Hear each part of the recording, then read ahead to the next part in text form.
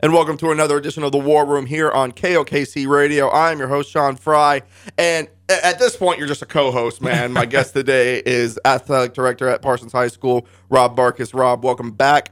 I'm just going to have you, fill in for me as guest host at certain points, man. I'm just going to text you, earlier in the week, be like, hey, do The War Room for me this week. You might as well.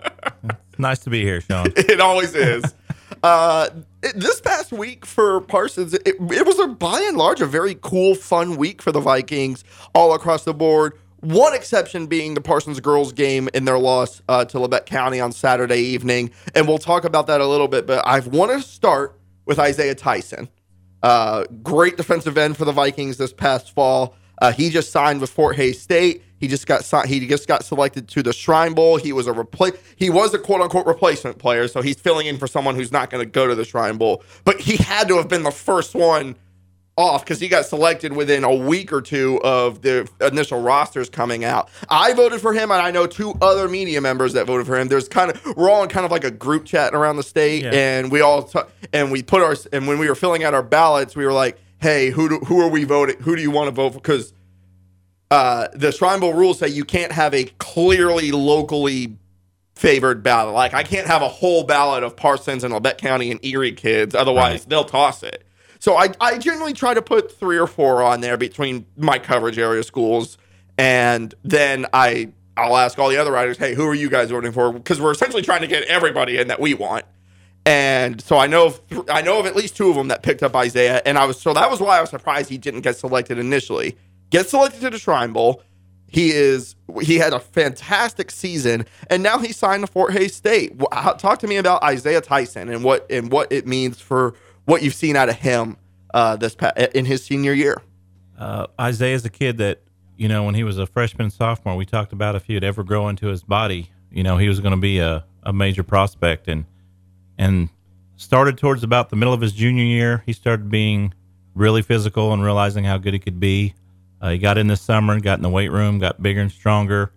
A lot of it was just growing into your body when you hit, 6'4", whatever he is, so quick. He was pretty tall, pretty quick. So he just kind of filled out and just got stronger and faster and worked hard. I mean, he's just a hardworking, quiet kid. Mm-hmm. And I have this theory about Isaiah.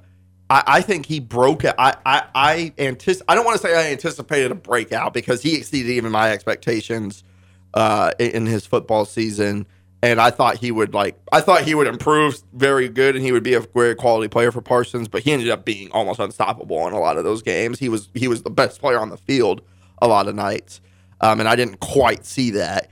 But I think I sniffed a breakout. Right, I think his turnaround happened at the regional track meet in the spring in his junior year. He was not seeded to make the state tournament. He wasn't seeded to finish in that top 4.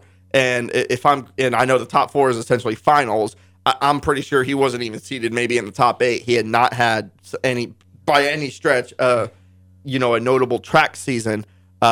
Goes into the shot put competition. Shot put, right? Yes. Yeah, goes into the shot put and has a great day at regionals up in... It's not Fredonia, but it is a yellow and gold school. Paola. Goes to Paola, and I believe takes 3rd or 4th in the shot put, so he punches his ticket to state. And then he has another great day, another PR day at state, and gets on the medal stand. And if I remember correctly, it wasn't some 8th place finish. I believe he was not the last person on the medal stand either. He was, what, 6th? 6th, yes. Yeah. And I think when you have a kid that has, we're talking athletics, and when he's trying to find his or her athletic identity, and you go to state track, and you get on that medal stand, and you see to yourself, okay, all these kids that made it to state, that are already among the best of the best in terms of just someone who's fast or strong, that I'm better than all of these kids, you start to believe. And I've seen it before. I think the best example I have is Mariah Monroy. She was a great athlete at Cherryville, but then she goes and wins a triple jump state title kind of out of nowhere. And all of a sudden, she became one of the best athletes in the area. That was your last season as track coach for Parsons, was watching Isaiah do that at state. What did you maybe see in him in Wichita? Funny story. Going into the regional week, I'd kind of, as you said, he hadn't had a great throwing season, and Coach Bar Miller's our throwing coach, and I was giving him a little bit of trouble about how none of our throwers had been placing, and he told me heading into that week, he goes, Isaiah Tyson's going to go to state. Like I said, he hadn't had it. He hadn't finished in the top 4 of a single meet, I don't think. And so, I was kind of like, yeah, sure. And then lo and behold, Coach Cato saw it in practice. I'm not over with the throwers, and I was like, he's just building his kid up, and then qualifies for state, and he tells me all that next week. Oh, he's going to medal at state. Again, I'm like, come on. He had a good day at regional. He's not shown this all year. And he goes, mark my words. And then I think the second throw out at state, he threw far enough where we knew he was going to make the finals and medal. It was a credit to Coach Bar Miller building that kid up and working him and believing in him that something like that happened. You work with kids a lot more than I do. Do you think that that's when it maybe started to click for Isaiah that he could be something special? I think so. I think that was 2 very important weeks in his athletic development. Those 2 weeks, qualifying for state, and then, like you said, out of nowhere, he wasn't even slated to make the finals. And he might have been seeded like 15th. Yeah, or 16th, his second throw was unbelievable and just unbelievable. It was an unbelievable moment between Coach Miller and him too. Oh yeah, you say unbelievable moment. Why is that? I think the only 2 that thought he had a chance to medal were those 2 people. When you look at the distances and, you think, okay, if he has a good day, he might squeak in at 8th or 9th, maybe a really good day. But Coach Miller told me all week, every day I talked to him, he's going to medal. And he did. And there were 4 other football players that are now committed to continuing their career off that Parsons team that had such a resurgent season. Yes. You have Deion Sylvester joining Isaiah at Fort Hays State, and you have Steven Napper and Trey Russ, if I'm not mistaken. Trey Russ going to Independence Community College. Last chance you. Woohoo! Yeah. What's your take on that? You now have 4 guys off that team that are signed. Without being too, I don't want to seem too negative, but, and it's not just Parsons, it's every school in this area. There is a stigma, I think, of kids from this area. They struggle when they get to college just because, and a lot of them don't make it to that first semester. They maybe don't make it the full year. What do you see in those 4 kids and what they could do at the next level? Those 4 kids worked a lot of extra time this summer. You'd go out to the practice field or the field by the practice field because we try to stay off that for, the useful purposes. We're going to use it all season. So beside the practice field there outside, they'd been there in the evenings. Mm-hmm. They'd go in there in the afternoon, the heat of the day. Trey Russ, Deion, and Napper were there 4 to 5 days a week. So they worked very hard in the off season to get where they were. Yeah, good for them. Such an exciting time for Parsons, and it's great to see what Jeff Scheibe has done. He told me in his interview when I called him and talked to him about Isaiah making the Shrine Bowl, doing it for my report for the Parsons Sun. He was like, I'm going to get a bus, and we are going to bring fans and the entire team to Pittsburgh to watch him play. You think that's going to come to fruition? I think that's going to come. We're going to have some fans over there for Isaiah. And then I'm sure... and you're sitting there going, where was my bus for Tanner? No, when a Fort Hays game comes... they're going to play. Fort Hays is going to play. I don't know if they play at Pitt or when they play Pitt, but I'm sure Jeff's going to get some kids up to watch that game also. Oh, yeah. Hopefully this is a kind of a building block to get Fort Hays out, down here more to recruit some of our kids. Mm-hmm. And that'll be an excellent opportunity. I think Isaiah has a great opportunity. And Deion, his speed and his vision, if we're going to compare it to anybody from Parsons football in the last few years, I honestly think his vision is up there with Daquan Johnson. His ability to just kind of read the field and find the creases and get yards when it looks like a play's bottled up. His size, he's always going to be discredited for his size, and there's some validity to that. But man, he's fast, and I think I'm curious what his role will be at the college level. One thing before we go to break, and this will be already old news within hours of the show coming out, but you have an interesting wrestling duel on Monday. It is the Battle of 59. Erie, the Tri-Valley League champion Erie, by the way. They just won a league title. That was their. Here's what's crazy about the Erie boys wrestling program winning that Tri-Valley League title. That's their first. They started the wrestling program in 2007. That's the first time the Erie wrestling program has ever won a tournament. Not just league. What a time to win. What a time to win. That's exactly what Coach Will Weber said. Great wrestling coach over there, by the way. He loves it. If I call him for an interview, I'm sitting there for 20 minutes to listen to him ramble on and on. And, while, yes, do I have other things to do, I'll take a coach that rambles on, and I can tell they just love it every day of the week. Battle of 59 between Erie and Parsons, a wrestling duel on Monday. And Will Weber, the Erie coach, he's very adamant that this is about promoting the sport. I know Parsons Wrestling is we talk a lot about the softball program on this program, you and I before. I think wrestling's in a similar spot where they need a hard rebuild. And I know Coach Wiles is working hard on that. What is the Battle of 59? Tell the listeners about it and what that represents, you think. Okay, a couple of weeks ago, Coach Wiles came to me with an idea of having a wrestling duel start at 2:30, where we could get some kids out of class. Teachers that wanted to bring their kids to the gym to watch some wrestling and maybe pique some interest, because Coach is working very hard to build the wrestling program back up. So talked to Mr. Francis shouldn't say down at Erie, that sounds in Erie, and we both agreed this would be a good deal for both schools. They're going to bring a couple girls down to do an exhibition, so maybe some of our girls can see that and know that there's a spot for them on the wrestling program also. The girls wrestling, obviously a new sport. I think it's in its second or third year of officially being sanctioned by Keisha. It was unofficially competing, for a few years before that. Obviously, I know it's your arch rival, but Abby Jones at Labette County was one of the trailblazers in the state. Certainly the trailblazer in this area. Yeah, she was a Baker University. She's the athlete of the week, NAIA wrestler of the week in the country. She's had a great freshman season. Absolutely, doing just a fantastic job. I'm excited for that Battle of 59. And there's like a trophy or something like that, or a plaque. I'm not aware of that. That must be between the coaches. So listeners, if you go to the Battle of 59 on Monday and there's no plaque, I apologize for the fake news there. Rob, we'll go to a quick break and then we'll talk some basketball. How's that sound? Sounds good. All right, we'll be right back here on the War Room. Don't go anywhere. We are back here on the War Room here on KOKC Radio. I'm your host, Sean Fry, joined by co-host and Parsons Athletic Director, Rob Barcus. Rob, we're obviously talking a lot about Parsons Athletics right now, and we cannot talk about the two basketball teams. So I'll let you choose. You want to talk about the boys and how they've won 4 of their last 5, or the girls and how they're fighting for what could be a home playoff game and potentially 2 of them? Who you want to start with? Let's start with the girls. All righty. The Parsons girls, they are 10-5 right now, if I'm not mistaken. Yes, they're 10-5 right now. Just an incredible turnaround season for the Vikings. 2 of their losses of their 5 to Labette County. They won the Lancer Classic tournament. Another loss is to Fort Scott. So 3 of their 5 losses are to teams ranked above them in Class 4A right now.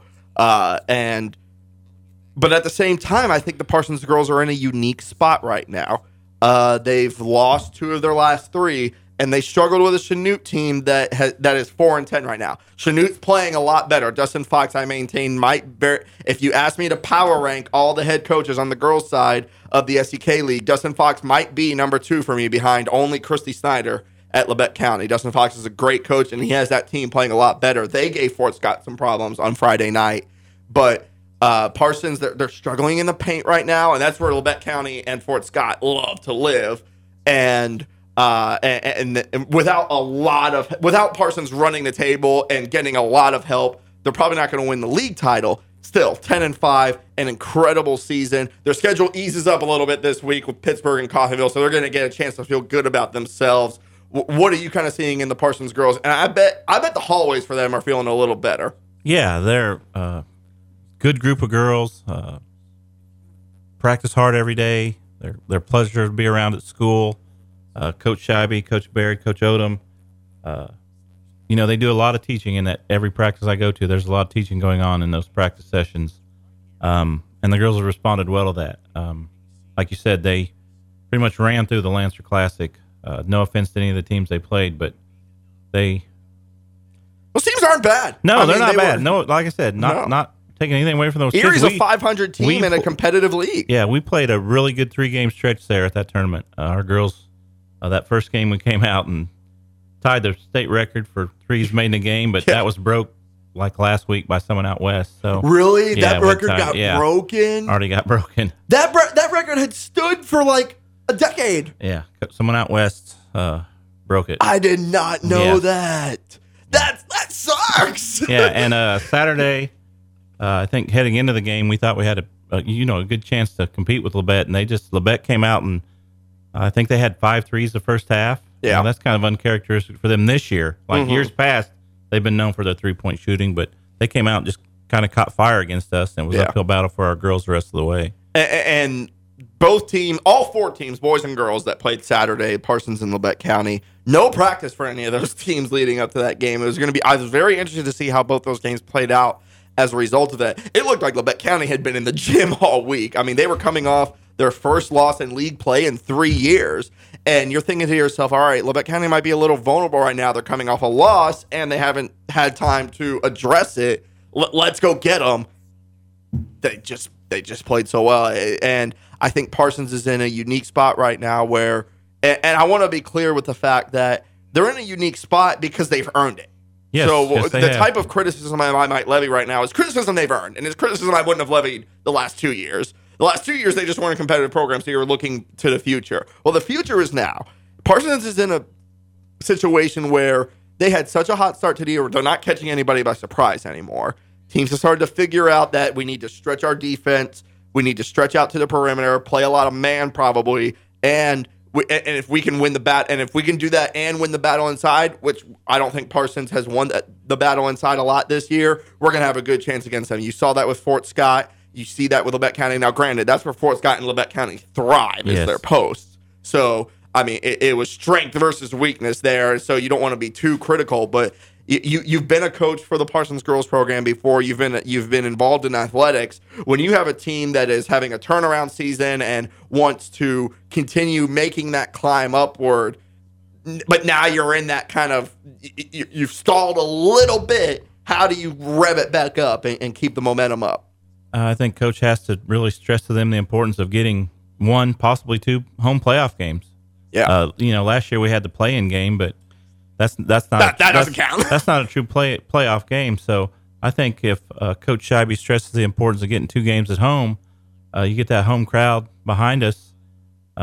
There's anything can happen when you get home games, especially in sub-state basketball. So here's the standings as they stand right now, and I won't roll through the whole of them. I'll run through the top 8 because the top 8 are guaranteed at least 1 home playoff game, and the top 4 are guaranteed 2, assuming everybody wins, assuming all the top seeds win. Well, Migo is number 1 right now on the east side of Class 4A. They're at 13-1. Eudora is at 11-1. Bishop Miege is at 11-2. They're a 3 seed. Labette County is your 4 seed at 11-3. They're tied with Fort Scott, who is also 11-3 at the 5 seed. They have the head-to-head advantage over them right now. They play again later this week. That'll be a critical game, very important game down in Altamont.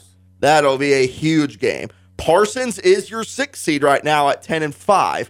Ottawa is 8-4 below them, so they have fewer losses than Parsons, but 2 fewer wins. So Parsons has the edge right now. But if Ottawa were to run the table, they would pass Parsons. Holton is at 9-6, and then Paola is at 8-6, and that I believe that's up to your 9 seed now. Yeah. So, like I said, Parsons' schedule eases a little bit. They're going to be blessed with playing Pittsburgh and Coffeyville this week, just simply because no offense to either of those schools, they're down this year, and I think with what Parsons has shown, they're a loss in either of those 2 games would be a catastrophe for Parsons. Something will have gone wrong, and so if Parsons can get those 2 wins, all of a sudden you can probably put some cushion on it. What you might really be chasing is that 5 seed with Fort Scott, where you're a game and a half behind them, and right now don't have the head-to-head. Fort Scott has a tough schedule down the road, though.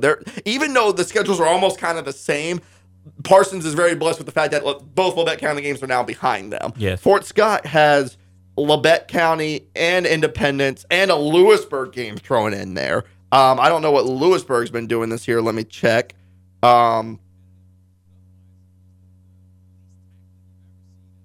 Lewisburg is at 6-7, so not a certainly that's going to be a tough game for Fort Scott. Regardless, we know the type of teams Lewisburg plays. Yes. So if Parsons can go past Fort Scott, not only would you avoid a potential sub-state championship game against Bishop Miege, which we all know what that would. What the type of game that might end up being and what the implications of that are. If you move into the 5 seed, you would be matched up with Labette County you would get one of the easier first round games. You would get a very favorable first round game, and then you're going to go to Labette County in your sub-state championship. Now, obviously, going to Labette County that's a tall order, but a lot of your fans are going to be that atmosphere would be rocking. Yeah, and we played them competitively the first time we played, so I don't think it's a game where we would feel overmatched then. So I think it would be a good, I don't think that good game. Just because Labette County won fairly handily on Saturday, I don't think that game is. I don't think that's a team. I think it's tough to beat a competitive team 3 times in a row. Yeah, I agree. I mean, I don't want to put the cart before the horse. I might pick Parsons in that game, just simply because, man, Parsons is too good to be beaten 3 times by a team that's not that much better than them. Labette County's better than them, but they're not Bishop Miege better than them. They're not Derby better than them. And then on the boys side, let's move on to the boys. The Parsons boys, winners of 4 of their last 5. What a run. And really, it should be 5 out of the last 5. It should be 5 out of 5. They dropped an 18-point fourth quarter lead to Baxter Springs. That one's going to sting based on what we're talking about right now. But before we talk about some playoff seedings, why do you think the Parsons boys are starting to finally click? I think we're getting fully healthy. Coach has developed his rotation a little bit more. Early in the season, we had some kids hurt, some kids out. Had a couple COVID issues. Just getting a reliable rotation he feels comfortable playing made a big difference. Absolutely. Let's run through the boys 4A East sub-state standings right now. Eudora is number 1. They're number 1 on both the boys and the girls. Must be fun to be Eudora right now. Must be. Must be fun to be Bishop Miege. They're number 2 at 12-3. Paola is your 3rd seed at 10-4. Wamego is your 4th seed at 8-5. So there's your top 4. Holton at number 5, they're 9-6. Tonganoxie, they're number 6, they're also 9-6. Atchison at number 7, they're 8-6. Labette County is number 8 at 7-7. That's kind of your line right there. Yeah, is that number 8 because then you get a home playoff game in the first round. Number 9 seed Independence at 6-8. Chanute number 10 at 6-8. Baldwin at number 11 at 6-8. Coffeyville at number 12. Was I at number 12? Yeah, number 12 at 5-9. Number 13 is Parsons at 5-10. So if you're looking at the climb from 13 to 8, that seems like a lot. Here's 4 of the teams that are above you. All league teams in Labette County, Independence, Chanute, and Coffeyville. You play 3 of them in Independence, Chanute, and Coffeyville. You've already beaten 2 of them in Chanute and Coffeyville, and you lost to Independence in overtime on the road. Yeah. Baldwin's the wild card in there, but Labette County's schedule doesn't no favors either. They're 7-7, and Parsons is 5-10. So you're only 2.5 games back. Yeah. You're only 2.5 games back, and they have a home game against Chanute, which not going to be easy. Not going to be easy. A home game against Fort Scott. I'll give them the win there. Adair High School out of Oklahoma. I have no idea what they're about. They could be the 6A state champions or the 1A winless team. They could be anywhere in that spectrum for me. Pittsburgh. And then their last sub-state game that'll probably count for sub-state seedings is a road trip to Coffeyville. So if you wanted to catch Labette County, you probably need them to drop 3. We highlighted 3. I don't see 3 definite losses in there, but I see 3 games that might not go their way. Right. And if you beat Chanute, Labette County, and if you beat Independence, Chanute, and Coffeyville, you're probably going to pass them anyway. Baldwin's your wild card. We know Baldwin probably plays a tougher schedule than any of the schedules we listed off. I don't think it's out of line for Parsons to get that number 8 seed and all of a sudden get a home playoff game. No, it's definitely within the realm of possibility. Absolutely. And let's say they don't get that number 8 seed in a home playoff game. If they continue staying hot, they're going to keep climbing, and they might avoid the Eudora and Bishop Mieges of the world, and they might get matched up in that second. If they were to win their first round, they might get matched up against a Paola or a Wamego, and all of a sudden that becomes a winnable game. Yeah, definitely. With we have some younger players. I think we talked about our slow start. We also had a lot of sophomores playing. Mm-hmm. And when you get in the league schedule, when you start out with Circle and Collegiate, That's that might have been tough. the hardest schedule in class. I think that was the hardest schedule in class. And then you 4A. get into our league schedule. That's asking those sophomores to grow up pretty quickly. Kind of what the girls are doing. I mean, they're doing it with sophomores too, but both coaches have both teams playing well. Mm-hmm. Well, that'll do it for the War Room. Any last messages before we get out of here, Rob? Nope. Tanner doing well? Tanner's doing well. Every one of your children doing well? Every one of my children are doing well. Awesome. That'll do it for the War Room. If you're mad about the Chiefs' loss to the Bengals, blame Rob. He was there. It's never good luck anytime Rob goes anywhere. So that'll do it for the War Room. Thanks, and God bless.